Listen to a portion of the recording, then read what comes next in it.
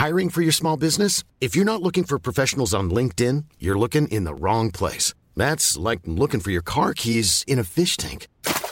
LinkedIn helps you hire professionals you can't find anywhere else, even those who aren't actively searching for a new job but might be open to the perfect role. In a given month, over 70% of LinkedIn users don't even visit other leading job sites. So start looking in the right place. With LinkedIn, you can hire professionals like a professional. Post your free job on linkedin.com/people today.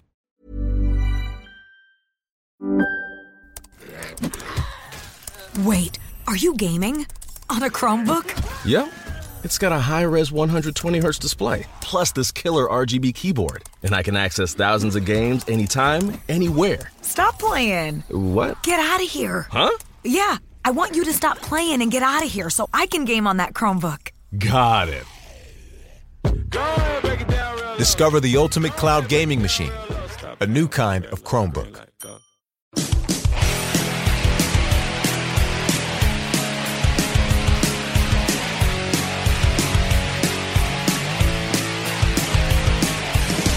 Hey everybody, welcome to Core. This is Core for Wednesday, April 15th, 2020. I'm Scott Johnson with Bo Schwartz and John Jagger. And we're here to talk about video games on a Wednesday afternoon evening. There's no afternoon, it's evening. It's night. It's 9 o'clock, right? There's no afternoon? That's a bold stance to take, just right out the gate. I mean, we're not doing this in the afternoon, right? Wouldn't you say this is what night? What even is afternoon? It's like feeding gremlins after midnight. How do you justify it? You can't. Don't get them wet. That's it. Just don't get them wet. If it helps, it's 9:30 over here, and it is full on night. Oh, that's right. Hey, Bo's got a mask on. Bo, are you making a statement? Is it what's the deal there with your mask you got on there? I just wanted to show it off. My mom made it. Tell me what's on it. I can't tell what the pattern cool. is. It's little robots and gears. Hang on, let me put my mouth on the camera. Oh, that's great. Gears of war.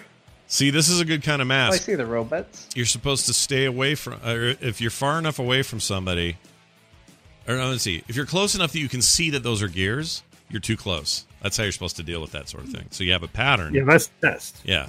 We talked this morning on the show on TMS about how this lady here in Utah is making ones with penises all over them. And so if you can tell that they're penises, you're too close. Is that why you're talking about dick pics? Yeah, I missed that. Yeah, that whole thing was about her and her masks she was making, which she's selling purely for charity. She's sold like $75,000 worth of these things or something. So it's kind of cool. But so you know where those are going to end up because you can't wear them out in public. Right, that's true. Be in strip club. I mean, you can, but you shouldn't. You can wear them to the strip club. Wear them to the Asian market. That doesn't make sense. Anyway, hey, that sounded racist. It's not. I promise. I go to a racist market. I mean. The truth comes out, Johnson. On his own show, he goes to the racist market. We've unlocked 2 achievements tonight. Now you've made a total reversal blunder that was absolutely... What I'm saying is I go to the Asian market to dispel the myth that there's something wrong with going to Asian-owned places. So I purposely go there and use their thing, but it came out wrong. Then you go to the racist market. Then the racist market. Discriminate. Yeah, well, if I want to go buy a racist, where else are you going to go? The racist market. The racist market. That's exactly right. I mean, I don't know. Buy a racist is going to be a regretful soundbite at some point in your life. I don't know where you get your racist, but I got to save money, so there's that. You need racist coins. That's right. Speaking of racist coins, let's have a show. All right, video games and talking about video games. That's what we do here on the show, and we got to do that today. So, John, let's start with you. You wrote a little note in here that's basically has a title, The Importance of Pulling the Trigger. So John has thoughts on Doom Eternal and RE3 and how they handle their big moments. I'm actually dying to hear this because I have a singular complaint about Resident Evil 3 Remake, which you've been watching me play. So you'll know when I tell you know what I'm talking about, but I want to hear your take on this. Tell me your where this came from. Well, in preparation for helping you play through Resident Evil 3, which has been a lot of fun and engaging, I played through right when the game came out. I finished it, I beat it, and near the end there was a moment in that game that really made me kind of cheer out loud. And it's on the stream. You can see my genuine reaction to the moment. And I don't want to get too spoilery because, as we know, Scott's playing through it. He's going to get there. Yeah. But it is a moment where they give you the opportunity to essentially pull the trigger on a big gun. And the game does what a lot of games do. When it's time to pull that trigger, a big button prompt appears. And you got to press that button and you got to do a thing. And I want to be clear that I'm not talking about just QuickTime events, because I think QuickTime events get overdone. I think they can be a problem. I think there's a lot tied into that.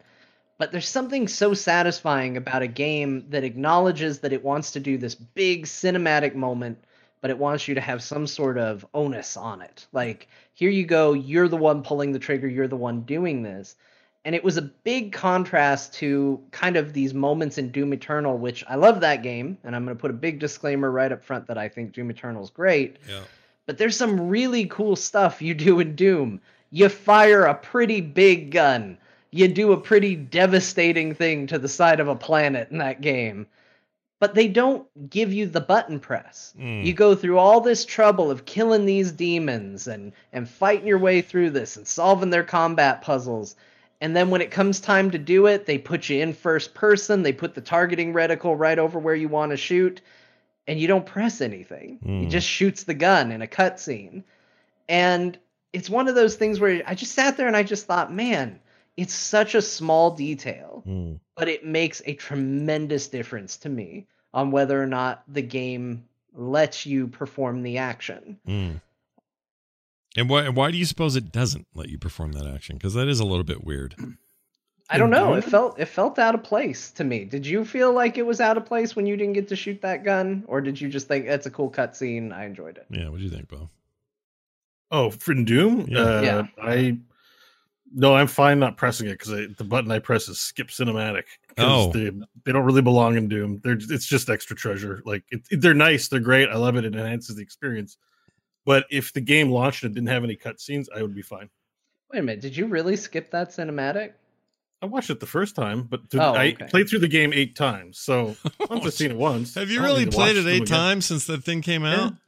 Yeah. Oh my Lord. I was on the Gamers Inn this week telling Joss about that, and it blew her mind. Everyone's like, you can play that game more than once. I'm like, yeah, it's a speedrunning game. You're supposed to get better at it and keep playing it. I think you discovered that's what I'm saying. that. There's a philosophical shift in what Doom is. And that's expressed in this version very explicit. At least it's very clear to me how I'm reading it and from what I've read. Do you think a lot of people are misreading it, aren't seeing it the way you're seeing it? Because I think that's super interesting. However you want. If you just want to buy the game, play the campaign, enjoy the story, they gave that to you. Okay. You know? So you're not saying you can't play it that way or that it can't be played that way. You're just saying you think you found the secret sauce for the what takes it from great game to amazing experience. Why would I play 10,000 games of Heroes of the Storm? Like it's the same thing over and over again. There's no cutscenes. Right. It's it's because it's not what I'm getting out of it. And I think I get that there is PvP, but for me the main draw isn't even the PvP. It's just getting better at the campaign. Yeah. And knowing that there's campaign DLC coming, there's challenges in the future to prepare for and to just be a part of. But I've been watching speedrun videos as well, so I'm adjacently into the scene, but I'm not going to be full on into the scene. But the idea of running the levels faster and beating the arenas is like the appealing part. But I mean, John's not wrong. You're not wrong about QuickTime events mattering because we'll get to a bit later, but Final Fantasy VII has a lot of that. Do you like pressing buttons at specific moments? I have a game for you. It's Final Fantasy VII Remake. Yeah. Well, and I think that's the danger, right? Is there's the times where it's completely unnecessary. I had someone, I tweeted this thought out and I had a couple of replies and almost immediately I got I love that they do that in God of War. And I think God of War is a perfect template of a game that sometimes does it very right and sometimes does it very wrong. And the only other big game that got it super, super bad was I think Metal Gear Solid 5. There's kind of a notorious scene where you're just crawling through a heating vent, but you have to press buttons at the same time. And they do picture in picture while you're crawling through the vent. And there's cool stuff happening on the upper part of the screen, but you're not allowed to watch it because you got to just be looking for these dumb button presses that you got to press along the way. And it's like, well, you stepped on your own game in an effort to, put in a little gameplay. Right. You could have achieved the same thing by saying, okay, hold up, and now at least people can look around and see other things. If your fear was that the cutscene was going to go so long that the PS4 would shut down, which that happens in Kojima games. Sure. So that is a genuine fear. Sure. But I think it's a tough road to walk. I think you're better off erring on the side of minimal, but yeah, it just stood out for some reason in Doom that there were, I think it's because there's a couple key moments where you are in a turret or given a big gun or doing something and he shoots it himself. And I was just like, I could have pulled the trigger. I got a mouse. I can click it. Yeah, you could have been that guy. I wouldn't have minded doing it. Sure. A lot of games let you do that, obviously, but now I understand what you mean in regards to RE3, because there are many moments, even in my so far playthrough, where the big thing that happens with Tyrant Boy is taken away from me oftentimes. Like it's just a cutscene that where the big kill happens or the big knockout happens, so I can get to the next thing, and then I'm up and I'm running and I'm whatever, and it feels like. In 2 in particular, it gave me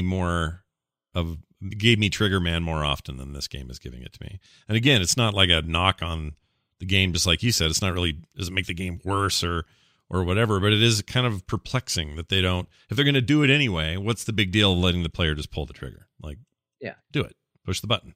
That's what video games are. Otherwise, I'd watch a movie. You know what I mean? So I totally get that. it. You got to get that interactivity somewhere, and you don't want it to feel stupid. Like, oh, here's a cutscene where a gate falls down. You better press Y to jump back from the gate. It's like, okay, well, we probably don't need that. But if you're gonna have this cool moment where someone's just like doing something, and I think Resident Evil 3, like you said, Scott, I think it's both guilty. You haven't gotten to the part where it does it well, but it definitely has a couple parts that I can think of as I'm playing through it a second time where I'm like, I said it was really cool that they let you pull the trigger, but they didn't right here, and it would have been neat. The other thing is if you're going to foreshadow something in a real big way, Resident Evil is guilty of this too. Which you didn't see, Scott, because you don't read anything on the stream. I don't which read. Is fine. Yeah, I don't read anything in there because it's just going to slow it down in a big way. Right. You know that part where the head fell down off the building? Yes. And squished you. Yes. And then you tried again and it didn't. Yeah.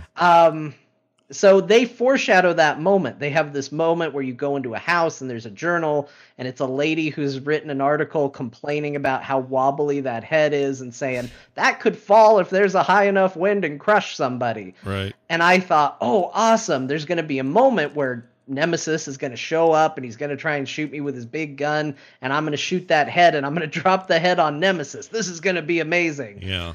But no, Nemesis tried to drop the head on me, and I was like, well, why'd you foreshadow it then? Yeah. I got all excited about dropping a giant dorky-looking head on a scary monster, and then you denied me that, and you gave it to him. He didn't need more cool stuff. He's Nemesis. Yeah, he's Nemesis. He doesn't need any extra help to be cool or scary or whatever. He's got all the help he needs. Yeah, I kind of agree. It's a weird design choice in some games. And in Bo's case, it's like, so conversely, I actually believe this very strongly as well.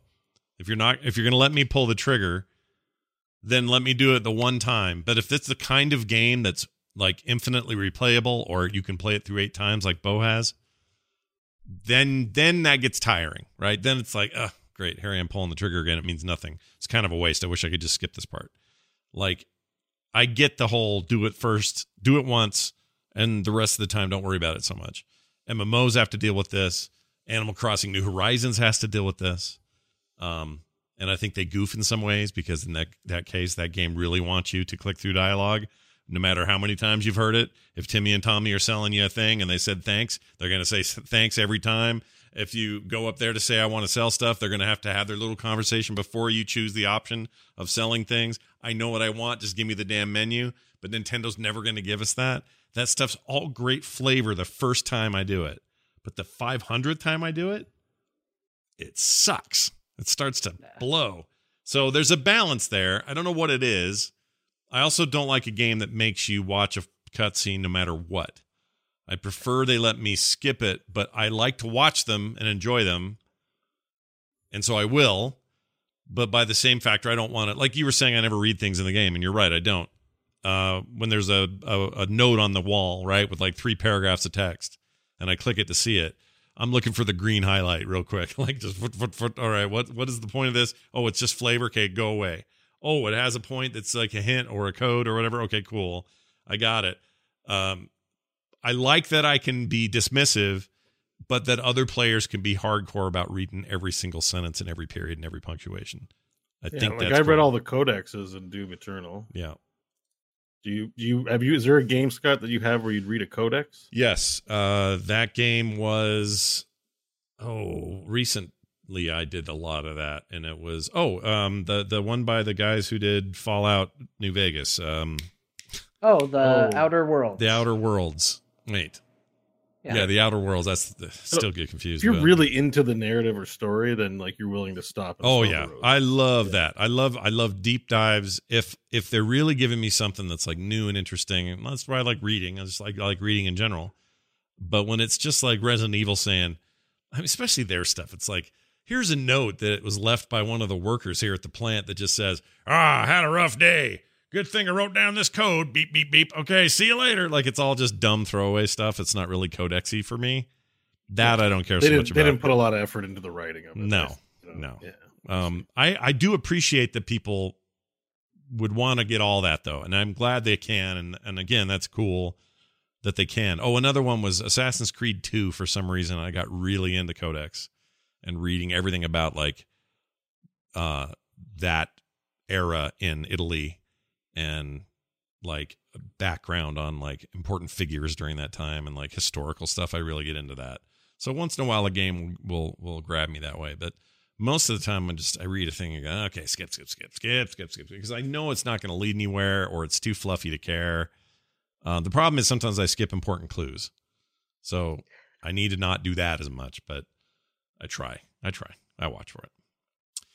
Anyway, well, that's an interesting thought. Hey, let's talk about a couple of deals here before we get to the big meat of the show. Uncharted Collection is now free for the next month on PS4 for everyone. That's the entirety of the Uncharted games. I think 1's included in that, or is it just 2 and forward? I forget. I didn't check. I thought it was 1 and 3 and not 4, but hang on. Uncharted. I'll look. Yeah, I would think it'd be 1 through 3. Because I think the Uncharted collection, the Nathan Drake collection, I think is 1 through 3. Yeah, you're right. I figured it was a little too generous to have the 4th one in there, but 2 and 3 are two of my favorite games of the PS3 era, and totally probably worth playing again because they're HD'd and up-resed and stuff. But now that you got a PS4, you should totally nab those. Yeah. By the way, top of the show, I don't know do we talk about it on the show, but I have the PS4. Thank you again to listener Tanner for sending that over. Tanner Goodman, Saul Goodman. He's a good man, as it seems. Any relation? No. Yes, I am related to the fictional character. Well, maybe Tanner changed his name so that he can be about or whatever it is he does. You never know. So, so I'm all in. I'm all in on the PS4 because now that I actually have one, I'm like, oh man, there's some sweet stuff in here. Like you can stream right out of the box, zero problems. You just push a button and boom, you're streaming on Twitch. Right. And that's kind of cool. And there's a lot of neat little things I didn't realize were in consoles like firsthand. So it's been a real nice experience. Sure. It's never too late to figure that stuff out. That's cool. And so I'm excited because I've never played an Uncharted because I never owned a PlayStation. It's exclusive. So I'm like, and this is free. So it's not just free for a period. I think you're buying it for free. Like you own it and forever, as long as you log in and grab it during this time. Yeah. It's them. You're right. And it's them basically saying they're doing this and Journey, which is also a must get if you can get it for free. Journey's amazing. Yeah. But yeah, these are two venerable, Sony collections that should be played by everybody. And if it hasn't been, they're worth money. But the fact that they're giving them away for free and it's not temporary, it's just a no-brainer. You got to play them. They're very good. Yeah, so good timing because I'm going to get it. I don't know that I'd bother with... I mean, 1 is good story-wise. Gameplay-wise, it's just a little weak. But it was also, the beginning of a new series. They weren't quite sure what they were going to do with it yet. I mean, maybe it's okay. My memory is that 2 and 3 were stellar. I think play 1. Yeah. You could play 1. You'd probably play 1. 2 and 3 are just amazing. I love those games. And 4 is... I actually play 1 on a story mode. played 3. Oh, 3 is very good. You should play 3. I played and really enjoyed 1. I adored 2. I skipped 3, and I played most of 4. Yeah, I played all of 4. 4 is great. It's all good. It's one of the great series of modern gaming. It's just all very good. I mean, I've heard a lot about it, so it seems like now that I have the system and it's free. Yeah, everything's I'll at least free. Install it. Yeah. We'll see what happens after that. You should totally do that. Anyway, so that's the thing. So everybody check that out. Stadia is now free. Sort of. Pro still costs money, but if you want Stadia, well, no, isn't it only free for 3 months? What was the deal? It's free for 3 months or something. Hold on, Stadia. Not that I care that much. The Pro is 2 months free. Right. There's a free trial for the Pro for 2 months. Wasn't there a free 2 month trial during? Oh, okay. So it's free right now, but only for 2 months for everyone. And that means if you're a Pro subscriber already, you get 2 bonus months of free time, but you're still a subscriber. But that means there's the free tier that they're planning eventually, which is just straight up a free tier, is not there yet. They're not doing that. This is the weirdest service on the planet, you guys. Yeah. Like it doesn't make any sense. They just keep muddying the waters. Like, it's already a weird thing, and it already doesn't work the way you think it would work, and it's already a mess. And then buy the games, and you still have to buy the games. This doesn't help. You still have to buy the games. There is no like bring all your other games over the way that Nvidia and others have decided to do it. It's really weird. I like the tech, but I don't like the business model. And John's right. It's like they picture a Google executive waddling into the river, looking down and going, "Man, this is sure muddy." And then saying, "Well, anyway, hand me that bucket of mud." And then they just pour a little more mud in there. And then they kick it around with their feet and go, "Man, this sure is muddy." Well, oh well. And then they're off to get more mud. Like, it's that weird. It's just a weird model. I don't get it. You know, I don't know what they were bragging about with this controller, but now that I've had a DualShock in my hand, the Google Stadia controller just looks so cheap and the PS4 lame. Controller is hands down my favorite controller that has ever been put It's upon pretty good. the planet. I gotta say, it's pretty good. Well, then why don't we talk about this new weird one then, John? The PlayStation 5 yeah, let's talk controller. about the weird one. The weird one is being shown. I think it looks great. I have no problem with the weird one. Some people think it looks weird in a bad way. I don't. I think it looks sleek and futury and cool. And people are doing fun little meme things to it, making it look like an angry Batman, and making it look like a lady wearing a tank top, and there's a lot of things you can do with it that is fine. But their last controller was awesome, so I'll give them the benefit of the doubt. Yeah, it's probably pretty good. It looks pretty similar overall, right? It doesn't look. Yeah. Well, if you look at it, if you take out the visual design, it looks. Oh, I guess there's an angled down. Yeah. They don't have the angled down part where the handles are for your hands. Well, it's hard to tell because we've only ever seen this front view, right? We don't have a look at it from. Or do we? From the side? In the article I linked to look at, there is a laying down side view. Oh, there it is. Yeah, let's see this. Okay, so it's a little bit bent down. That's got the curve of a Xbox One style controller. Yeah, yeah. I don't know. I mean, I like the Xbox controller, but I've been enjoying the DualShock. I don't know. I think it looks great and looks beefy, and I like two-tone color clashing like that. I may have preferred, well, it wouldn't be as good for the sticks as they get so dirty, but I may have preferred white on the sticks and black on the body, but that's just a minor nitpick. Plus, there are going to be tons of colors and stuff. Like, this would look rad if it was like black and red, or orange and blue or something.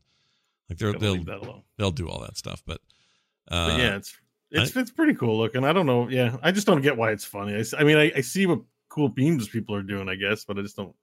Well, the reason they're doing the memes at all, it's just such a human nature thing. There's a pattern to this controller that just makes it easy to put stuff in that space. To say all right, well, it looks like a big broad thing. Who's like that? Oh, it's like the Kingpin from Spider-Verse. Somebody makes a little Kingpin version of it, or it looks like I don't know, the robot from Wall-E. It looks like a short circuit robot or something, right? Like the two eyes are the sticks. Yeah. And the helmet's the white thing on top, and then you just need the rest of the body. Yeah. It's like the headpiece. Yeah. Turns out Photoshop is your friend, and everyone's doing it. Yeah, there you go. Perfect. Yeah. So anyway, John drew an MS Paint version of the monster. I think. Wait, what? Where did you? What? It's in Discord. Oh, it's in Discord. Let me see. Oh. He got it exactly what I was talking about. That was pretty Johnny on the spot. No pun intended with your name. I'm surprised. That was really good. I'm excited about it. Other people have pointed out that the share button thing on the left side, which currently is called share on the PS4, that button doesn't have a text title, but it has 3 little lines, and it looks like the honk button for Untitled Goose Game. So everybody's like, oh, it's really nice then to put a dedicated honk button on the freaking play. You know, everyone's taking the piss, as they say in Britain. They're all taking the piss. They're taking the piss. Yeah, and it's fine. I think it looks great. Don't reinvent the wheel too much. Sleek it up a little. If it's still got a good build quality the way the PS4 does. Oh, and I hope those batteries last longer. That's the biggest thing for me. PS4, biggest problem with PS4 controllers, the batteries were terrible as far as longevity. They just did not last very long. No, it's sad to hear. Yeah. But long enough to get lots of gaming in. You just got to charge them more often. Xbox One controllers with charge packs lasted a lot longer, but you also had to buy those. And also the Series X, they're opting for charge packs you would buy separately and or AA's. So they're still sticking with that whole AA option, which I don't love. That gross. I know it is gross, kind of, right? Like just I just picked up. I found my Xbox 360 controller, and I'm just like, there's a giant pile of batteries, and 3 of them had leaked because I had stocked up on batteries, just for the controller, and I was like, ugh. Yeah, that seems dumb. Anyway, very anxious to see one of these in the wild. I want to hold one. I want to touch it. You think these box gets delayed? Like, even if we get back online tomorrow, are we getting the PS4 and Series X at Christmas? They claim that none of that has been affected by anything. So I would assume that they are making a bet that demand will be there because people can get them online. They don't have to go wait in store lines to get them. Those channels aren't as important as they used to be. Like, perfect time for digital games and deliveries via services like Amazon or whoever. And so I think they're counting on that. What they may not be counting on, or what the one factor they can't control, is if this goes on that long, the economic impact is pretty major. Yeah. And you're going to have people without the extra $500 just to toss around. They're going to have to think twice before throwing money down on a new game machine. So December too, if the economy keeps going what it is, things might go to the value of it was inflation, whatever. Things might get screwed with how much things cost. Yeah, it might get real weird. Value of money. Yeah. Sorry, I was really distracted while you're saying that because John did a third picture, and he did a cat face, but it kind of looks like balls with a big red sore. Wow. Got really distracted. That looks really good. Hold on, let me well done, John. pull that up. I think the Batman is honestly the best work so far. Yeah, the Batman's really good. So you used a lot of good negative space there. You've got the white, like you could, if you squint, it looks just like the black head there. Yeah, that's pretty good. Well, now you make me want to make one like for real later. Maybe I will. Yeah, you should. I'll think about it. It's a very memeable controller. It's very memeish. The memeish. I was thinking of the look, it's one that I think is going to be awesome. Yeah, I do think it's going to be cool. So we shall see, but fun to make fun of. The 360, the Series X controller for Xbox looks pretty indistinguishable from the Xbox One controller, the current one. And I'm fine with that because it's a good controller. There's nothing wrong with it, but there's nothing that sets it apart. This at least looks like they're trying to go some design directions, and I think I like that as much as I'm, in the end, it's about games and a sturdy enough controller that you can get by, so it's not going to matter that much, but I like that Sony sticks their neck out a little bit on this stuff. I think it's cool. Mm-hmm. Also, speaking of controllers, your Switch can now remap your controllers, which is cool. Let me tell you what else is good. The store is so much peppier now. This has been the biggest problem with the Switch. It has gotten just piles of games to download. And it's been great because every indie and their dog is in that thing now. And it's a perfect machine for just like weird indie titles that you used to only get on Steam or something. Take them with you kind of games. Perfect for that stuff. Just been awesome. As a result, though, the bloat in the store has been unfathomably bad. And as a result, it's still kind of bad, like discovery-wise and search-wise, and some of that stuff's still kind of a problem.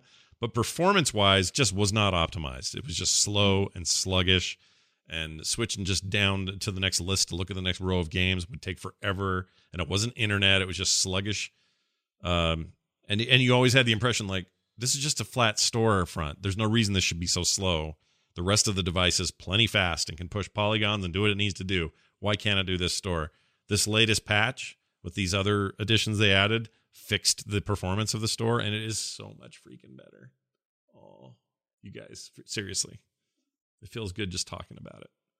Like, yeah, it's great. It's benefit to them because people are trying to give them money, and then they give up and don't want to buy anything, right? Because can't navigate. Imagine walking in a store. We'll do that again one day. And while you're in there, it's Walmart today. It's on fire, covered in goo. You don't want that. That's kind of how this store felt. You want a store that you can walk into without getting goo or fire on you. So, well done, Nintendo. You finally made it adequate. Now make some other changes and add a song. Get some music in there. Something along the lines of this. Get some proper store music in there. They don't have that right now. But every other handheld they've ever made has. This thing is technically a handheld now. Get it in there. All right. That's all I had to say about that. Hey, handheld in there. There's a new XCOM game suddenly out of nowhere that's standalone and its own game, and it's only $10 if you get it before it launches, and if you don't, it'll be $20. But even then, it's a pretty good value, I guess. But John, it looks like they lock you into a 5-man team that you don't design, and you already have issues with that. Yeah, I mean, I bought the game already. I did it because I like XCOM. Whoa, I like really? tactics games. I did the and same. I wanted to spend $10 for it, so Yeah. I kind of bought it sight unseen. Sure. Didn't it look a little sub XCOM? You know, It you know when you did, play as and- a high. You know, it's like I don't know. I need to know what this is before I buy it. And Right. here's how I would describe it, Bo. This is what I described it as online, and I think it's an apt analogy.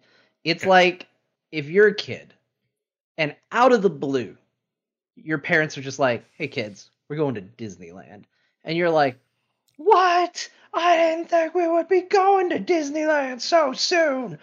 What?" And then you get there, and like your 3 favorite rides are closed. Yeah. Like, it's XCOM. It's unexpected XCOM.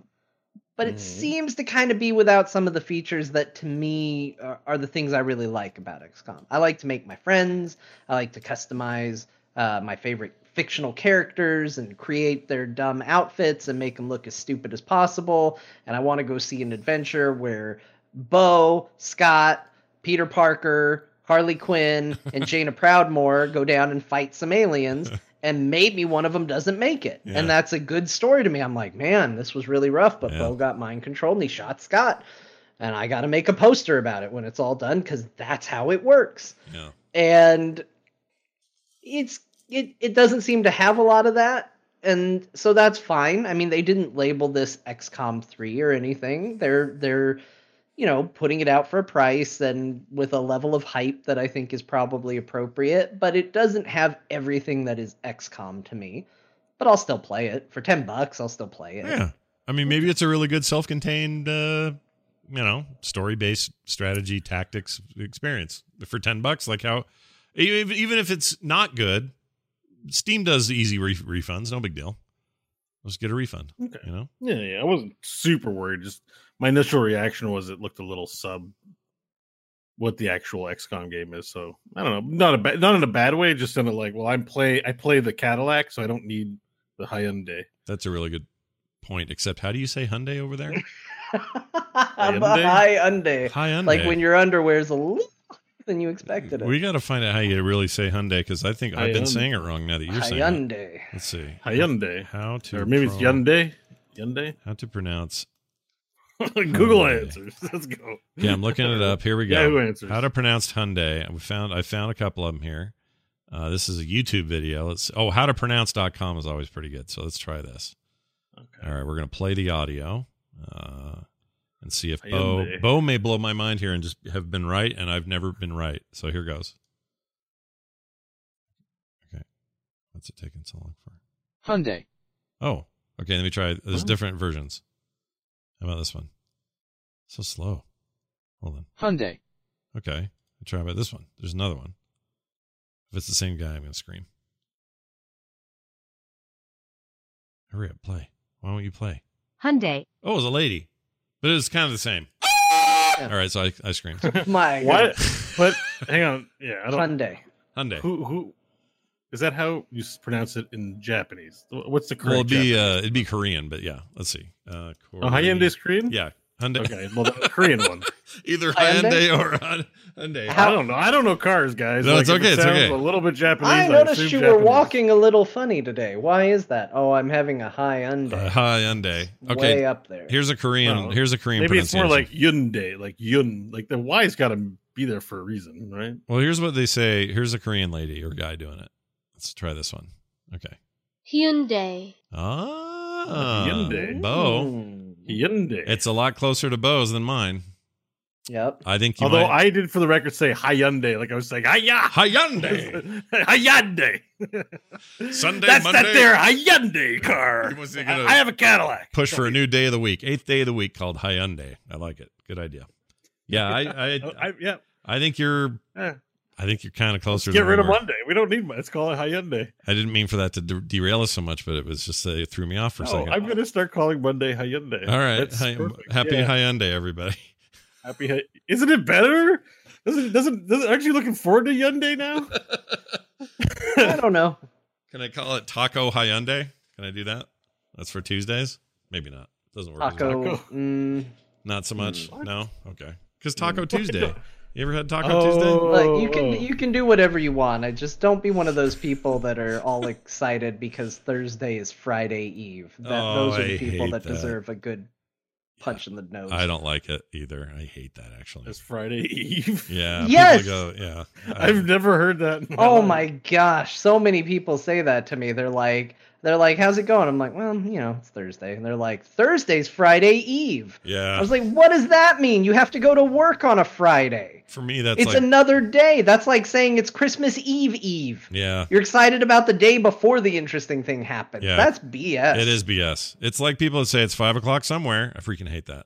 I hate that. It's not 5 o'clock where you are. That's the point. Not somewhere. It's sometimes somewhere everywhere all the time.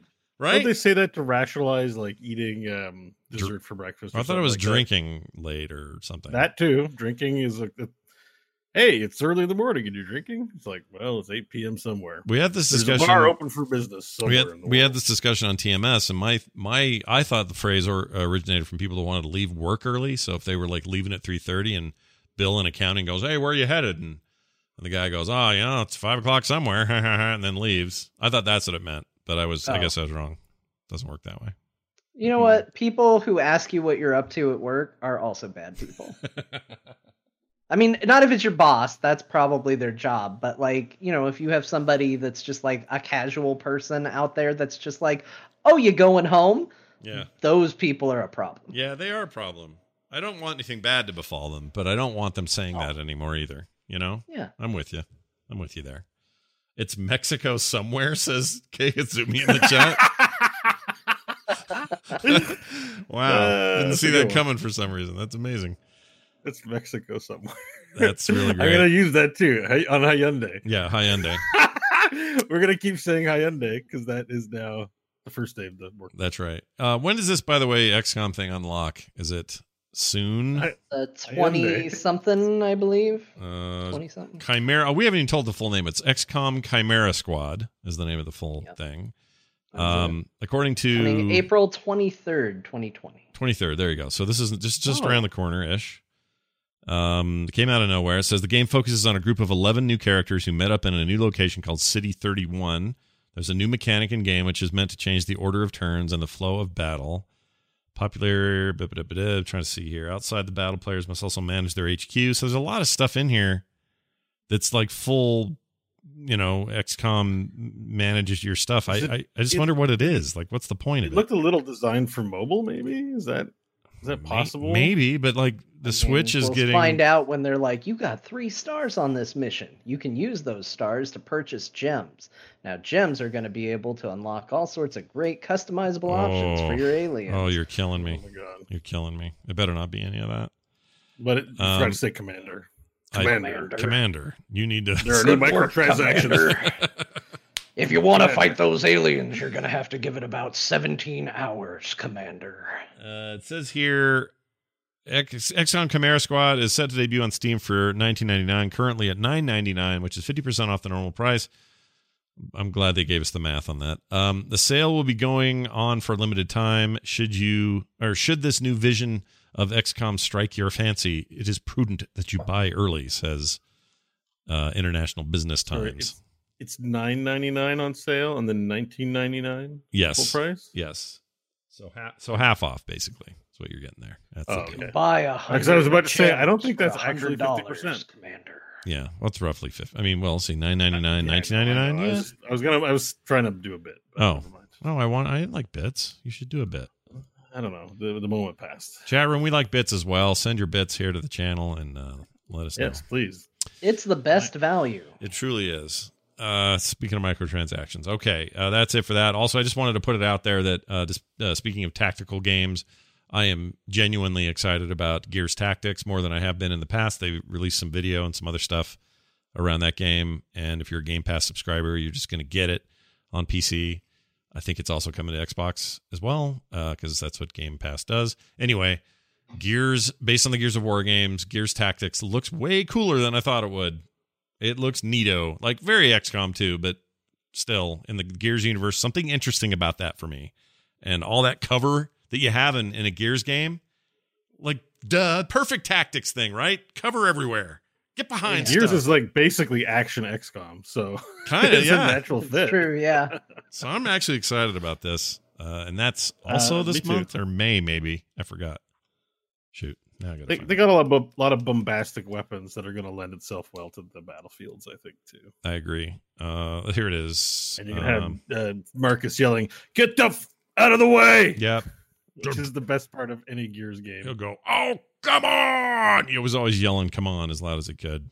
Let's see. I'm trying to find the date. I can't find a date, but sometime soon it'll be here. Problem of teenagers everywhere. Gears Tactics. Hey, so I never finished Gears 5. Does anyone know if JD lived? April 28th. Sorry. Oh, that's the same day as the XCOM thing. Is it 28th? No, I thought the it was 23rd 20th. was. Oh, okay. 23rd. Okay, a couple days later. Anyway, I don't know how it turns out in the end because I didn't finish it either. I didn't finish it. I think he lives. We'll say he lives. It's funny. I was super jazzed about Gears, and then my interest went from like 100 to 0. What changed? What do you think that was? What happened there? Do you think? I don't remember, honestly. I don't think it was the game. The game's good. It's just I don't know. I enjoyed it, but I didn't play through the campaign. Like I got to the part where Kate goes like to her hometown, and I guess it's her uncle or something, and you start shooting your way out. Yeah. Oh yeah, I got a little bit past that, but not much further. Yeah, and to some desert. It was a desert planet that I got to. Did John? Yeah. Chat room says John made a joke that we all missed. What was it, John?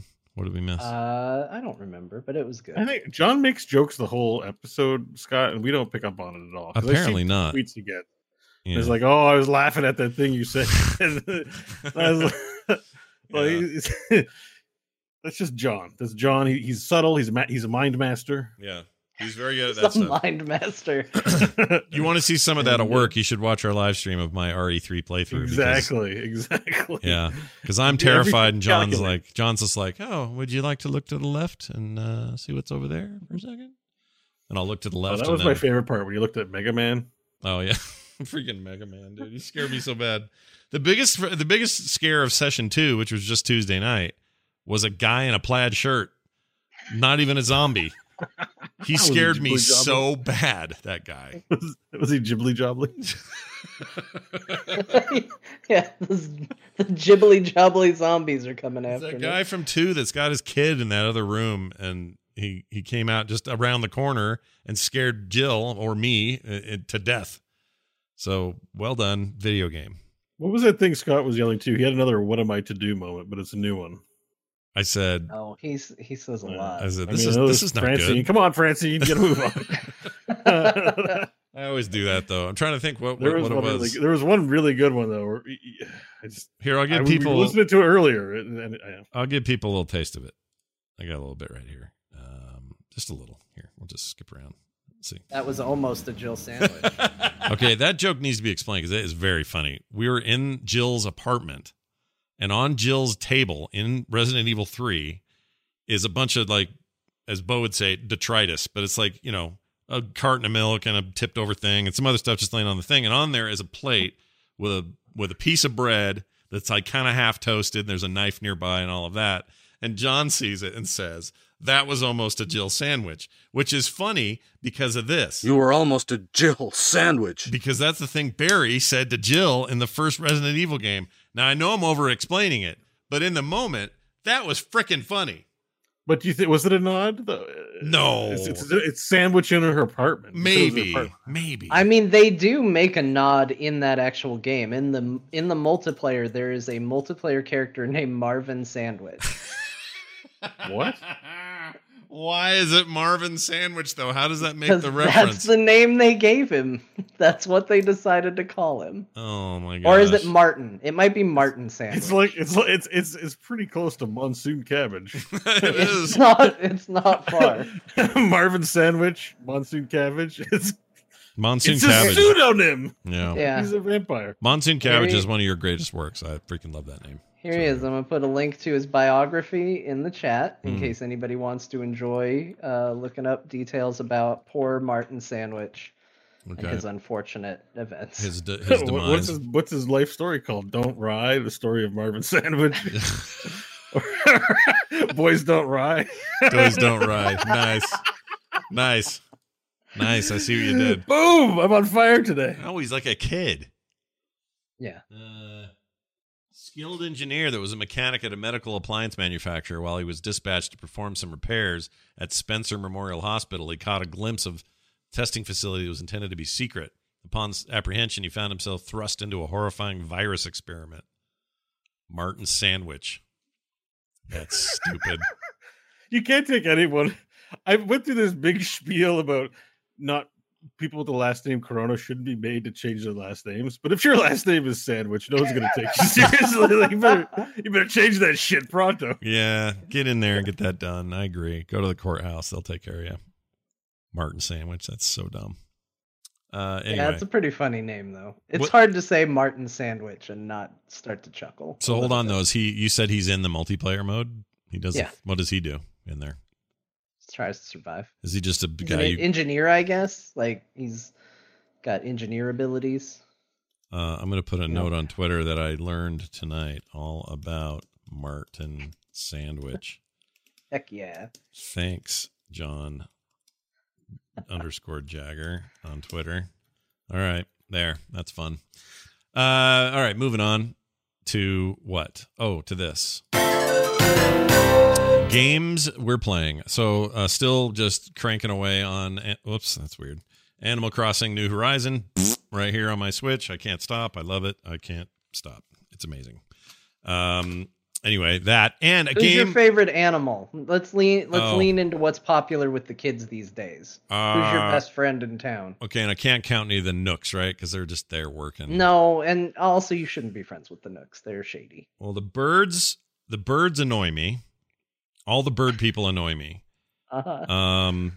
Oh, I know who it is. Magard. Just he's you, you're him. It's all the same.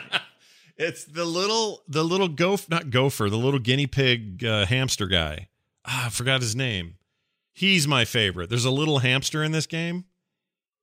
Actually, reminds me of you, John, just a tiny bit. He's a little bit like you. I am hamster-like. I'm gonna find some more information about him, but he's just so chill, and every time I run into that guy, it's a good time. It's the little brown hamster guy that lives up north in this house that I built for him. He's pretty cool. The unibrow squirrel, she's all right. I forget their names. That's the problem.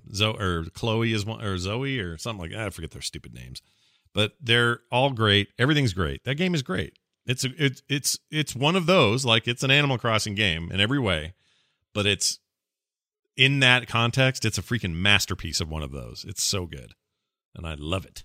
I can't stop playing it. I keep running my battery down like every day. on this thing and I have to charge it every day. All right, so there's that.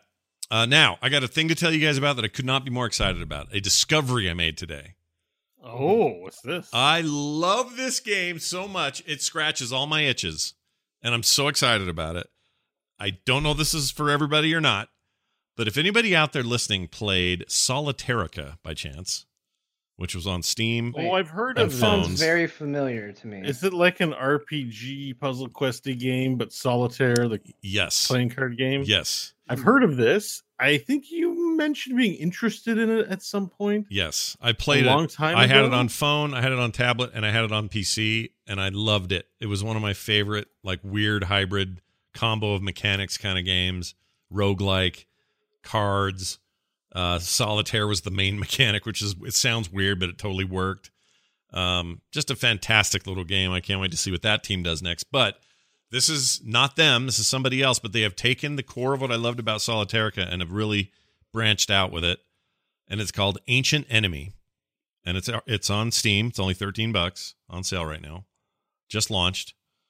And it is a fantasy game, an RPG of sorts, where you, again, kind of roguelike-y, start these runs, a little bit like Slay the Spire or something, similar to that, I suppose. But you don't just fight. There are battles, but in between some of the battles, some of them are just you playing its unique brand of solitaire. But it's not solitaire in the traditional way. It's very different than that. But you do this stuff with cards. You unveil cards that give you special abilities. You have cards that are part of your equipment, like you've got some bonus stuff that you're wearing because you looted it off the last guy that helps you in the next fight or whatever. Trying to think it's like in Slay the Spire, you collect cards, right? You loot cards as you move on. Same kind of idea. You build a deck, yeah. Right. You build a deck in this, or no. So that's what's weird about it.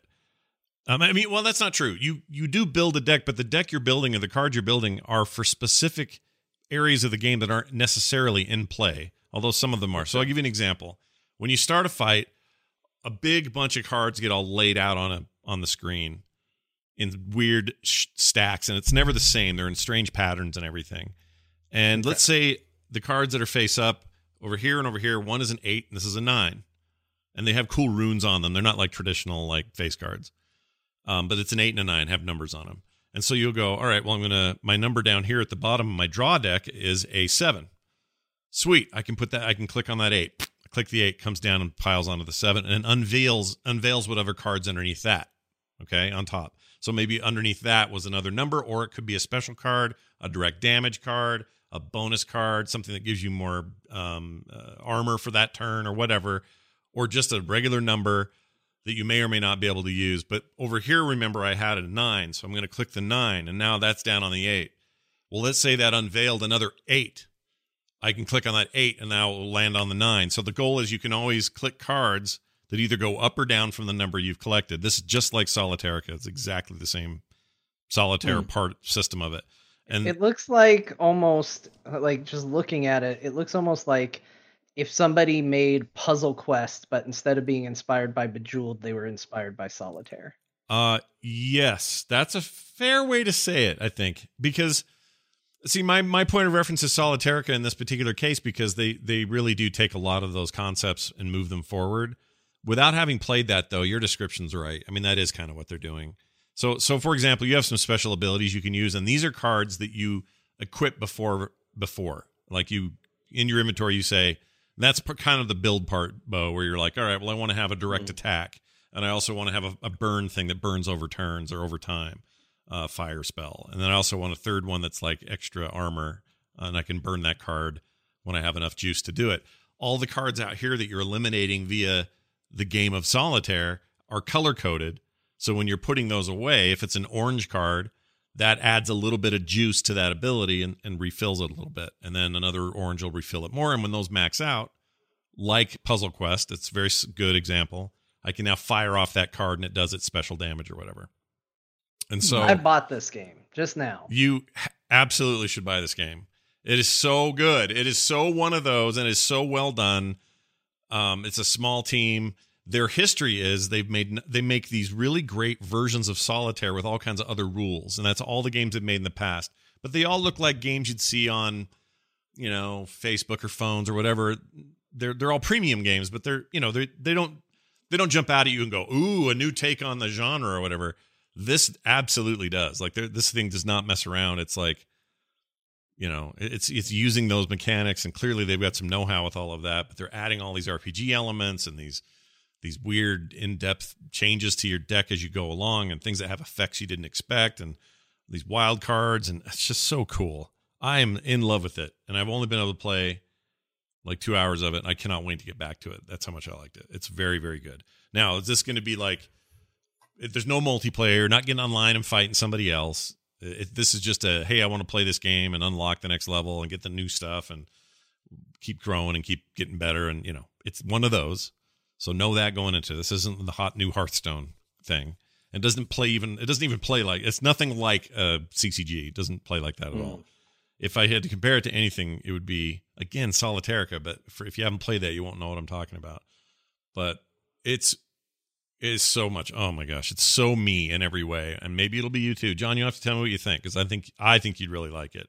Yeah, it looks super up my alley. Yeah. As soon as I saw it, I was like, "Oh, this seems like exactly what I want right now." Because I'm learning some new life lessons, and suddenly my time for gaming is really diminished. We'll say. Yeah, and so that's the other thing to say about it. It's a perfect like sit down and crank through it, and someone needs me, I just get up and leave and. It's not a game that requires too much of your body. It just needs you to play it. And it also, how do I put this? Like, yes, it's kind of based on Solitaire mechanically, but kind of not really. It becomes kind of its own. It feels like its own thing. It doesn't feel like you're playing a skinned version of Solitaire. Let me put it that way. Like that is just like, all you could really say is, oh, the numbers go up and down on top of each other. That's where the similarities end. Like there really is nothing else about it that's Solitaire-like other than you're playing it by yourself. But there's even a story, and the guy's got dialogue. If you want it, you can skip it if you don't want it. Like it's just a good package made by a small team. I think it's colorful as hell, has great color stuff. This really needs to be on tablets at some point. I would play this in my bed all night. It's just very good. So check it out. Ancient Enemy. A big surprise, and I'm so glad I found it. And I can't wait to sing their praises on every other show I talk about it, because it's very cool. It looks like a very cool game. It's very neat. And then I started Fallout 76 Wastelanders. Mm-hmm. And I did that because it came out on Steam, and I thought, all right, let's see how they did. They've had a year and a half to tweak this thing, to get it fixed, to get it in a place where maybe it's, good. Because up till now, rough start, rough patches, rough whatever. Had it not been for Blizzard and all of their high-profile goofs, I think that Bethesda may have taken the brunt of gamer anger for a while there because of stuff around this game. Well, it came out on Steam this week, $39. I thought, I'll try it. Let me see what's up. I'm happy to report one thing, and that is it feels like they now have a finished, complete, bug-free game. The downside for me is everything they want me to do here I am already doing with greater fun and effect in No Man's Sky. Ah, okay. So that's kind of what they want you to do here. It's like start building your place out in the wasteland, collecting items, doing crafting, building better stuff, unlocking new technologies, doing it with your friends if you want to, explore places you've never seen before. And as I was doing all these things for about an hour and a half, I went, it's not that this isn't good. And if this is what you want, I think it's actually in pretty good shape. I really do. So this is not me saying I don't like this game. I just realized that everything I'm doing, or all the specific itches that I usually would scratch with a game like this, are being well scratched in No Man's Sky. And so I did a return on it as a result. Oh boy, look at that. If you don't like space, then maybe this is the jam you should aim for if you prefer your ground level, whatever. But if you like space, I would need to hear from somebody on the inside, because there's so many games out there and so little time. And Fallout 76 just does not seem like it's worth anyone's time. And they're the poor people. It's like it's not Destiny. It's like Anthem. A little bit. Like they're not going to stop you from wasting your time in a game that they're not developing. I mean, that's why I've pulled back from playing from Heroes and stuff like that. So, right. I mean, it seems like Fallout 76 is a little different. I mean, I wouldn't put it in the same class as Anthem, maybe in terms of like disappointment in the beginning. The difference here, though, is Bethesda stuck with it. I mean, there are people that are like, well, I'm not giving money to anybody who can't launch a game finished. That's fine. That's a whole other conversation. Is it a PvP game, though? I thought it was a battle royale. It's not. It's they have a mode. With a twist. They have a mode, but it's not battle royale. It's like... So it's not an MMO. It's not a single-player game. I mean, it's what is it? This is the problem. It's kind of a hybrid, right? So it's like it's a half step toward MMO type thinking, but it's also kind of a single player experience that you can then involve other people in if you want to. I mean, it sounds like No Man's Sky is a pretty apt comparison. Yeah. The only difference is if No Man's Sky also had a battle royale mode. Right.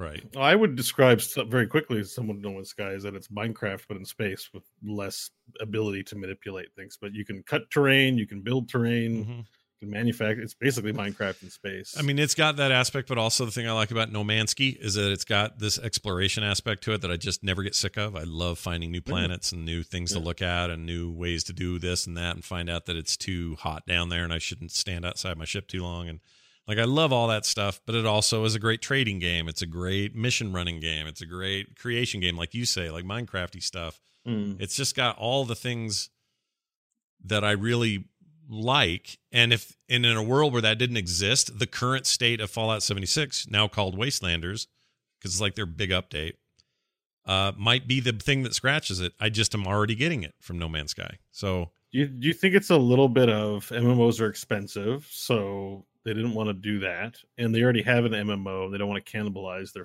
their base? I think like partly Elder Scrolls. Yeah, Elder Scrolls Online. I think maybe a little bit. I think it's trying to fill that middle space that Destiny sort of fills, even though mechanically we're talking about very different games, but this idea that you don't have to pay monthly for this, but we know you're going to want to buy cosmetics and stuff. So come to the store and buy that new hat and, play with friends. Being online and playing with friends is a big part of the recipe. Yeah. And this is like Destiny 2, you can hang out in Goldshire for an hour and it's fine with friends. Like, John, you and I hung out leveling in Brill, right? Right. You know. Right. That's fun, but I don't want to do that in Destiny. You want to come hang out in Destiny? And just like do some stuff. Like Destiny is like those hybrid games are weird. Like I want to go in and be there for a purpose, but in World of Warcraft, I could not have a purpose and just log in and hang out. Right. You know what I mean? I tend to agree. Yeah. Like that's why playing Heroes with you guys is so much fun, because we're coordinating. We're not hanging out. We're not sure what to do or what not to do. We know what we need to do. Play, go, strategize, beat this team. Oh, we lost. Do another one. Like there's a clear goal for team play. In an MMO, it's still clear, but there's also room for hanging out and doing nothing because it's an MMO. It's that kind of thing. These games try to straddle it, and I'm not sure they've got the magic yet. Because in Destiny, you don't want to hang out. You just want to get in and kill stuff. And if you've got friends you're playing with, it's because there's power in numbers and you can beat more stuff together than you could alone. So I don't know. I mean, the other issue, which we may want to talk about in a future show, is this whole thing about, if games are patched and made good finally, even though they sucked at launch, should anyone be giving them money for unfinished games? One of my favorite games right now, period, is No Man's Sky, and that game launched terribly, really bad. So I'm of the opinion sometimes this stuff just takes time and it's okay. It's all right. I'll deal with it. It's not a big deal. It's not the end of the world. There's not some big moral quandary here. But you would not. Hello Games was an unknown entity. So if Blizzard ever launched something in a really bad state, some people thought Diablo 3's launch was a terrible state of affairs, when really it's a pretty reasonable thing. They got way more customers than they realized, and lesson learned for the future. But you could call that a bad launch, and they did better. Yeah. But we have a past track record with them. So even if you said, "Oh, that was a bad launch," but Blizzard, I know they'll do right by the game in the long run. So no, you have no hesitation about feeling confident in them, right? Yeah, you feel like you know they're going to back up their stuff, but with Hello Games, you didn't. Hello Games, I mean, they one of another company that tried to pitch a project that didn't quite get to the end. They decided they want to move on. Most companies want to move on to the next thing, or they, someone else. You know what I mean? Like there's a new product down the pipe, and they want to get done with it. But it's been like how many years? Like 4 years now. Well, yeah. I mean, their first game was. Did you guys ever play Joe Danger? Did you ever play that? Never played Joe Danger. It's this dinky little weird. It's a fun game. It was like, what if you took? It was a very cartoonized version of taking like Trials and mixing it with kind of I don't know what else to compare it to. It was it felt like a Nintendo game. So different than No Man's Sky. Couldn't be more different. And I loved that game. And I thought, how are these guys doing a space thing? And so when it launched, I went, well, of course you failed at launch because Joe Danger's nothing like this. And man, I had all these ideas in my head. And just like Bo was saying, we don't know. So how do we know they're going to back it up? Turns out those dudes really backed it up and have continued to do so. Even beyond the level that you would. I mean, every time they do a new update, which feels almost constant, I'm thinking like, okay, when do you charge us for this? Like, okay, we forgive you. You had a rough launch. Like, when is it an expansion pack instead of, hey, we put mechs in the game. Yeah. Go crazy. Yeah. It's there now. You want a mech? Go get it. Yep. I wanted to check those mechs out. I'm glad you reminded me because I haven't gone in there and looked at that yet. But I haven't gotten the mech yet. I just got my egg ship. Like, that's the last thing I did. I got the living ship. Yeah, because they're updating so quickly. You just got the last thing they updated. So yeah, and I got it, and it was cool. I'm not gonna fly it. I got a different ship for that. Like, it's a little too squishy.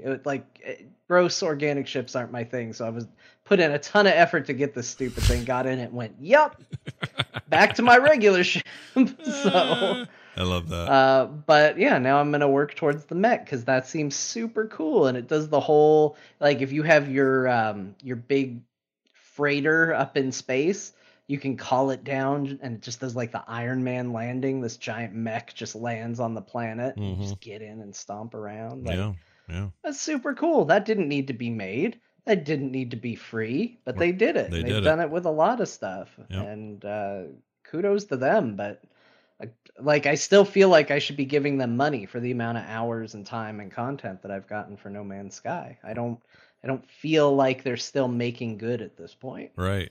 And in the 76 example, Bo said, well, the bigger the company, sometimes the more they're going to stick to it. But this is the first time, I don't know the first time, but this is one of the most major times where Bethesda showed a real crack in their hull, right? It was like, ooh, Bethesda, you're too big to do this at launch. Well, they had a super bad year. Like, they had a really, really strong year where everything they put out was amazing. And then they had the year where it was, okay, well, we're going to put out Fallout 76, and we know how that went. Yeah. And we're going to put out the Wolfenstein, where you're playing as the two daughters. I can't remember exactly what it was called, but that wasn't well received. No. We're going to put out the, what was the Wasteland post-apocalyptic game? Rage 2. Oh, Rage 2, yeah. Not what it could have been, sure. That bombed pretty terribly, so they had a real rough chunk of games there and weren't doing too hot. Yeah, their Quake Arena game is not killing it. I don't even know if you can play it now, actually. Is it even a thing? I wanted that to be a thing, but no, I don't know. They were trying to make that competitive shooter work.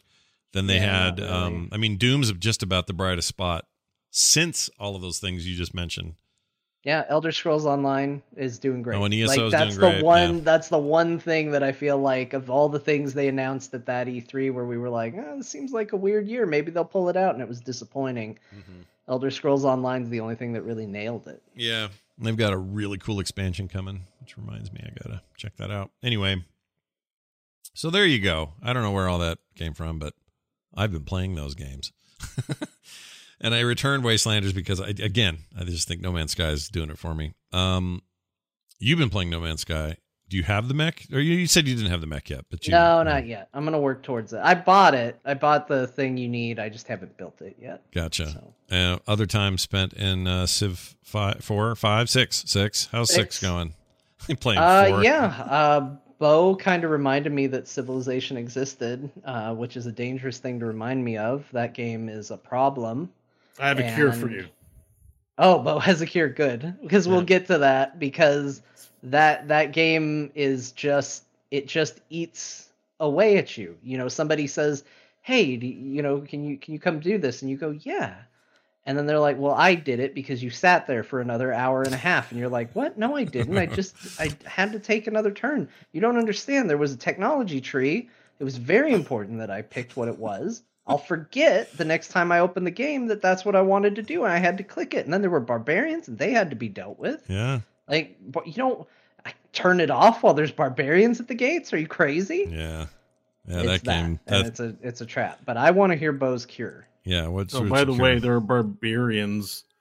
Even in I saw a barbarian tank, and that made me laugh a lot. Yes. Wait, like a barbarian, like metal tank, like a. So in Civ 5, like barbarians lasted in the early periods, and then you wipe them out and don't see them anymore. Yeah. But this one, cities, if you make them unhappy, they can just they can seed from you. Yeah. And I don't know if that's where the late game barbarians come from. I think barbarians just still show up in the 1800s. Yeah, they just imagine there were barbarians existing today, and they rolled out in a tank and just started shooting France. That's amazing. That's amazing. I was like, that's a little weird, but okay. I don't think I ever got that far in a there match. are weird like Eastern European countries that are maybe lawless that we don't hear a lot about. Yeah. You know, but anyways, the cure is Final Fantasy VII Remake because that's what. That's not gonna cure me, Bo. Gosh dang it! Yeah, it's not gonna cure you at all. Me clean. Haven't touched that game since last week. Yeah. Well, we should get to that then. Actually, the bulk of today's game. Well, I took a lot of time with my Fallout talk, but I'm very curious about Final Fantasy VII Remake. You've been playing it nonstop. I've been watching you stream it. I had a 27-hour stream on the weekend. Crazy. How did you do that? Are you okay? Have you eaten? Are you all right? Oh, I'm fine. Okay. I mean, you guys know I play a lot. I'm a professional. Yeah, no, he's a pro gamer, dude. Yeah. Not streaming, like a 24-hour bender on a game is, I've done that before. It's not healthy for sure. Sure. But it was a 4-day weekend, and I had lots of time to recover from it. So sure. But how is it? How's this game?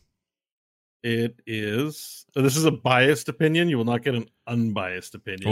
Well, tell us where the bias comes from. But I have criticism. But like, the bias is I love Final Fantasy VII. I think it's the best Final Fantasy. We've gone through all that. Yeah. So this game, it's chef's kiss. 10 on 10, the best Final Fantasy ever made. Wow.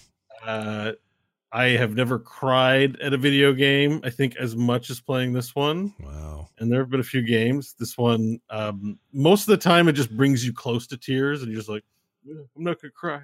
Really? But all that cheesy anime stuff gets you worked up.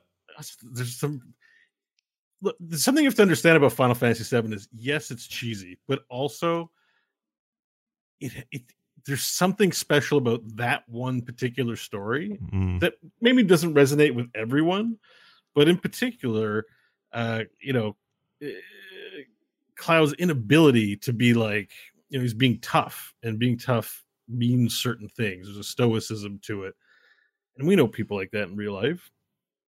And like Cloud. I may try to emulate these things. And so I feel a real sense of like recognition and identification with the narrative that's spinning, where he's learning to grow as a character. And this game features, like, the story, the original features what few games feature, which is that the character has to change, has to grow, has to face things they'd rather not face, we all have things that we would rather not face, that we're afraid to face. And this game just does a really good job of doing that with Cloud. And it's also one of those storylines where you don't think it can get any worse, and it always gets worse. And you can't imagine. And then, like, I played the original, and I'm like, oh man, I forgot about this. It gets even worse. And it's a fun ride because you're just down this pit of despair, and there's and of course it's a Square Enix game, so it's beautiful graphics. At one point, I go into a VR theater and learn about the history of Shinra, and it's like a 5-minute cinematic that blew my mind. It is so good. And the cinematics in this game are amazing. The voice acting is incredible. There's so much story. And it's not at the expense of gameplay for the most part. There's a lot of cutscenes. So if you like a story-heavy game with beautiful cutscenes, like you will have your fill. And can you give me I mean, does it definitely feel like this really is truly a remake in every way, right? Like, yes, this isn't one of those remaster. Let's take the game and up-res the polygons or textures or crap like it's from scratch. Like, but it captures this. So much of the game is literally a re-representation of what's in the original, but with better graphics and better storytelling. But they don't actually. I find they don't take a lot of license and haven't gotten in any weird directions. Like, it's the game, but truly reimagined. It's very good. How about combat? You like the combat? The combat's fun and flashy. It's either easy or stupidly hard. The enemies have way too many interrupts. That seems to be the only way they can really challenge you. They haven't figured out great ways to use the space, I find. Because it's an action game. There's dodging. There should be like there should be things on the ground that point like and wow, like get out of the fire kind of thing. Like, there's none of that in there, and there really could be because it is an action game. And so there's certain characters that will stun you like on nothing. So you go to cast cure and they stun you, and then you got to get up. And you can get overwhelmed. But apart from that, it's quite easy. I find the combat even on the normal mode. I don't have it unlocked hard yet. But the one criticism I would say is that there is not a large amount of interesting encounters that aren't bosses, and not a big variety on enemy types. It's a very small amount of enemy types, and that was I realized because Final Fantasy VII was a full game that probably a very small amount of enemies were in that first section. But for the full game experience, it feels pretty light. It feels like, wow, we didn't put a lot of effort into making a lot of different bad guys here. That being said, it's a very minor criticism. Wasn't that true of the old thing though? Like it's not like those were just swimming with multiple models. But Midgar was only like 10% of the game, right? So that's true. It's no surprise that only a small amount of the percentage of the monsters are in Midgar because that's only part. But this is a whole game that only takes place in Midgar, as far as I know. I'm at chapter 16 of 18, so almost done. But yeah, enemy variety is pretty needs improvement, and combat could be more interesting as well. So you've beaten it in all this time, I assume. You're on like no, I'm not done. Chapter 16 of 18. Oh geez. Okay, so this is a big game. I'm not finished. The 40 hours is like, that's if you go through it fast. Like if you're a fan of this game, or you've heard good things about it and want to get the full experience on normal, at least for a little bit of a challenge, and you take your time with everything, this is like 80 hours. This is not a 40-hour game by any stretch. Gosh, 80. All right. That surprises me. So that did And I can tell you, I've seen cutscenes that are outside of Midgar by this point, and it's going to be awesome. Whatever comes next. All right. So you feel good about them following through and even if it's a linear game. Yeah. That's just Square Enix that's just modern Square Enix games, like Lightning Returns and all that is the same way. Like, I don't know if they'll do a world map or some sort of weird phony thing that kind of feels like a world map, but is just really locations. I don't expect that part to be in the game, but we're going to get an awesome story, and it's just so melodramatic and beautiful. John, does this drive you any further? I know you're hesitant about the it being real time and not turn-based. So how does this land on you? Yeah, I'm intrigued. I think probably, I'm not in any big rush.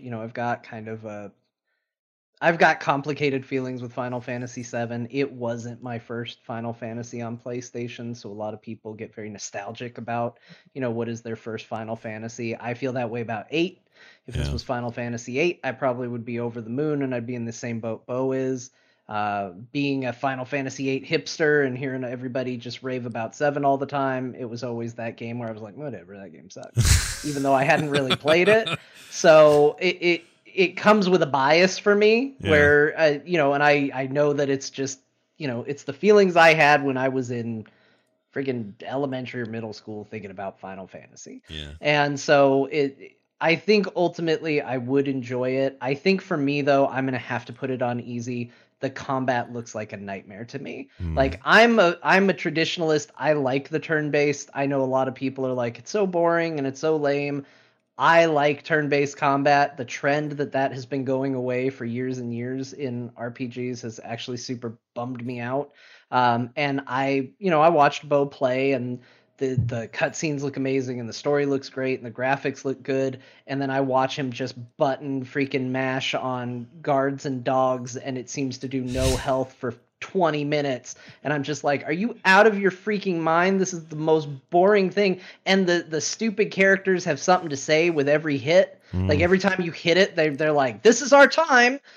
Now's our chance. Let's do this. And you have to switch between them. And every time you switch, they have to have something to say. They're like, you're up. And then they just talk non-stop. I watch it and I'm just like, oh my God. His sword is as big as a mountain. He needs to just hit it one time and it cut in half and then move on, because this fight is not interesting enough to spend 15 minutes on it. It's like a reality simulator. It's a video game. It's just shocking how bad the combat looks to me. Now, that said, Bo loves it. I know a ton of people who love Final Fantasy. They all love it. They've all said it's not a problem. Maybe once I'm in there, I would get over this little weird hurdle of mine. But there's something about the knowing it's turn-based and just watching the little characters on opposite ends take turns hitting each other, which other people think is stupid, that works for me. That as soon as you put it into an action game, I feel like it needs to play like Devil May Cry at that point, and this definitely doesn't. And then I'm just like, I'm out. You had to hit that thing 7 billion times. I'm not going to say it's the best combat system in the universe. That's Doom. But like, it's, and it's a fair comparison because they're like action games, right? So like, sure. Yeah, I think it's fair. Like, I'm not going to say it's the best. Yeah. And like I said, I'm very biased. I just really like the story and the characters and all that. So yeah. You're right, but the fun part is that though the talking does eventually get edgy as you get on, the better like moves with some of the weapons. Where like Cloud very calmly will say, "I've had enough of your shit," and then he'll do some crazy move, but he'll say the line so calmly, like, "I've had enough of your shit," and then he'll just like explode the screen. I suddenly like. But I guess Cloud that's the more. contrast. Barrett, who's amazing. Barrett's my favorite character. Oh, you like Barrett? Oh, and I feel like there needs to be a special shout out just for the music, which again, I barely played Final Fantasy VII. I did eventually give it a try. I didn't get super far into it. In fact, I probably got about as far as what's on this actual game disc, but the music in it, like even not much caring for the original game, I hear the music and I just get warm inside. So congratulations. Music is still amazing and incredible, and immediately made me want to go listen to all this. Did they remaster the music, or is it just it's all new recordings. It is? Oh, okay. And they're good. Like they're because it's, I don't know. Like they did the Advent Children movie, and I found I didn't like some of the updates to some of the classic songs in the Advent Children film. Yeah. But everything's a hit on this thing. Like nothing misses at all. And like it took, I guess it was the Airbuster fight. It took a really long time to get to it, and that song and that I was like, man, I've been playing for like 12 hours. I still haven't heard that song. I need that song. Yeah. They skipped that song. And they didn't. I'm glad to report. So good. I'm very happy about it's that. In there. All right. And the new rendition's incredible. It's not MIDI. It's like it's full electric guitar. It's just. Well, let me ask you this: Does this game let you build a satellite and have it hover outside the front door of your house? Is that a thing you can do in this game? No, but this game does have a plot where in order to save your friend, you have to pose as a woman.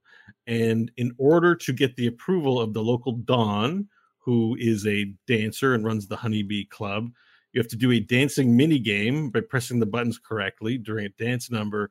That is phenomenal. Mwah. And I got a perfect. I got two goods and 32 excellence on the matches. Yeah. So I don't know if I got the best dress, but I got in the trailer. They kind of show like a frumpy dress that he wears, but that's not really what it is. There is a glorious gown that is just incredible, pink, and your hair is crazy. And I'm like, I wonder if I get all perfect, I'll get an even better dress. Like that part is up. There is so many weird, goofy things that it transcends. Like, this is weird too. This is a magical world that has its own rules that don't really. That if you think too logically about, like the big sword, then you're gonna be cranky about it. But if you just make believe that suspend your disbelief on some of this stuff, the melodramatic tale that's inside is worth it. Because, and I don't know if it's going to come out in this game, but this game starts off as a bit of a dating simulator, and it's emphasized. It's almost like Love Esquire or KFC, Come Have Sex with Me, or whatever that game's called. Ultimate KFC sure. Boyfriend. Yeah.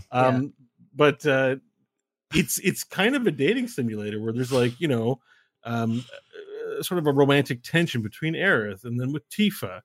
But I think he's like, Advent Children's been out for a while, and if you've seen that, he doesn't end up with any of them, right? Ever. I like that movie, by the way, because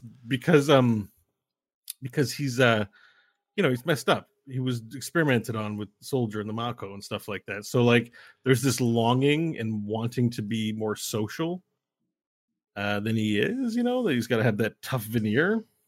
Anyways, it's beautiful. So like, knowing that everything ends tragically is it's like Breaking Bad in a way. Like the Breaking Bad of video games. The Breaking Bad of video games. Final Fantasy VII. Got it. Yeah. So except it's good guys versus bad guys, but it's that like, that kind of like just nuance and level of detail and little hints and stuff. It's so good. Well, the reason I brought up the satellite thing is because I made a satellite in Animal Crossing New Horizons, and it's floating outside of my house. You can't do whatever you want in this game. Yeah, you just fight and you have to help people. Or not. Weird. It turns out that Final Fantasy VII Remake is not Animal Crossing. Strange. But they even included like all sorts of stuff. Like when you're in the Shinra building, you have a choice between taking the elevator or going up 59 flights of stairs. Yeah. And you'd think, why wouldn't you take the elevator? I would never take the stairs.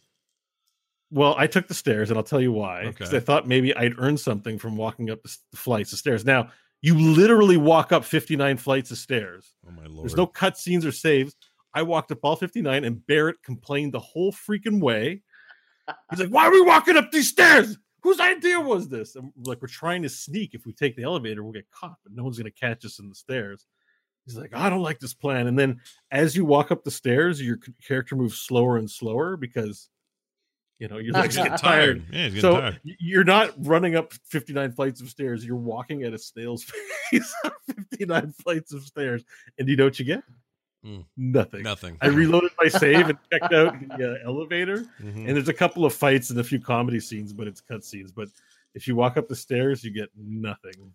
I think at least that's maybe hilarious. at the ending there might be, who knows, a thing, but right now you get nothing. So well, let me ask you this final question about Final Fantasy, and that is in the game or in the other game when you're just traversing the world, Barrett and Lady Pants aren't out hanging out with you as you're running. In this, they're tagging along and having conversations, right? Yeah. That's new. Do I remember that right? That the old game was just Cloud when you were... It's new to Final Fantasy VII that all the characters there, but it's pretty much standard fare. Like in Final Fantasy 13, you'd always have your party. All right. Hanging. Like it's basically Final Fantasy 13, like except it's Final Fantasy 7. But the feeling of it, aside from the turn-based stuff, is this linear RPG and dramatic storytelling and stuff like that. It really feels like the 13 series.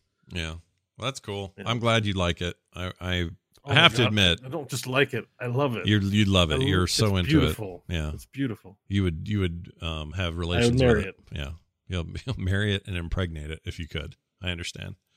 All right. Well, that's all well and good. That's gonna do it for today's show. I'm gonna save this email for next week. We're gonna play games with our pals now. I think because they're still around. Are they still around? I assume they're still around. I just saw Kristen log in. I think we're good. I think we're good. All right, so we're gonna do that right after this. I assume we'll probably stream it. Why not? Doesn't hurt anything. We'll just stream it. Anyway, stream on if you yeah, want. we'll just leave the stream out. on. You guys can hang out and watch us play Heroes of the Storm if you want. So we're going to do that right after the show. A reminder that you can support this show over at patreon.com/core show. If you like what we do, you like the commentary we bring and the things we say, that's the place to show your support. Again, patreon.com/core show. Lots of great levels, lots of cool stuff. Go check it out. frogpants.com/core is our website, and you'll find everything else you need to know there. Send us your messages, get us your voicemails, all that stuff. Find us on Twitter. John's at John_Jagger. You can find Bo at Bo Schwartz. I'm at Scott Johnson, and the show as at Core Pod. If you want more great shows like this, check out frogpants.com. That's going to do it for us. For me, for John, for Bo. We'll see you next time.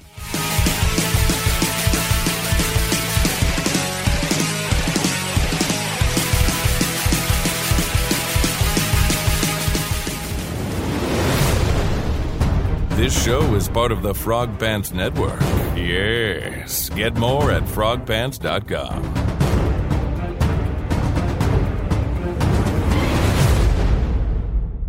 I go to a racist market. I mean...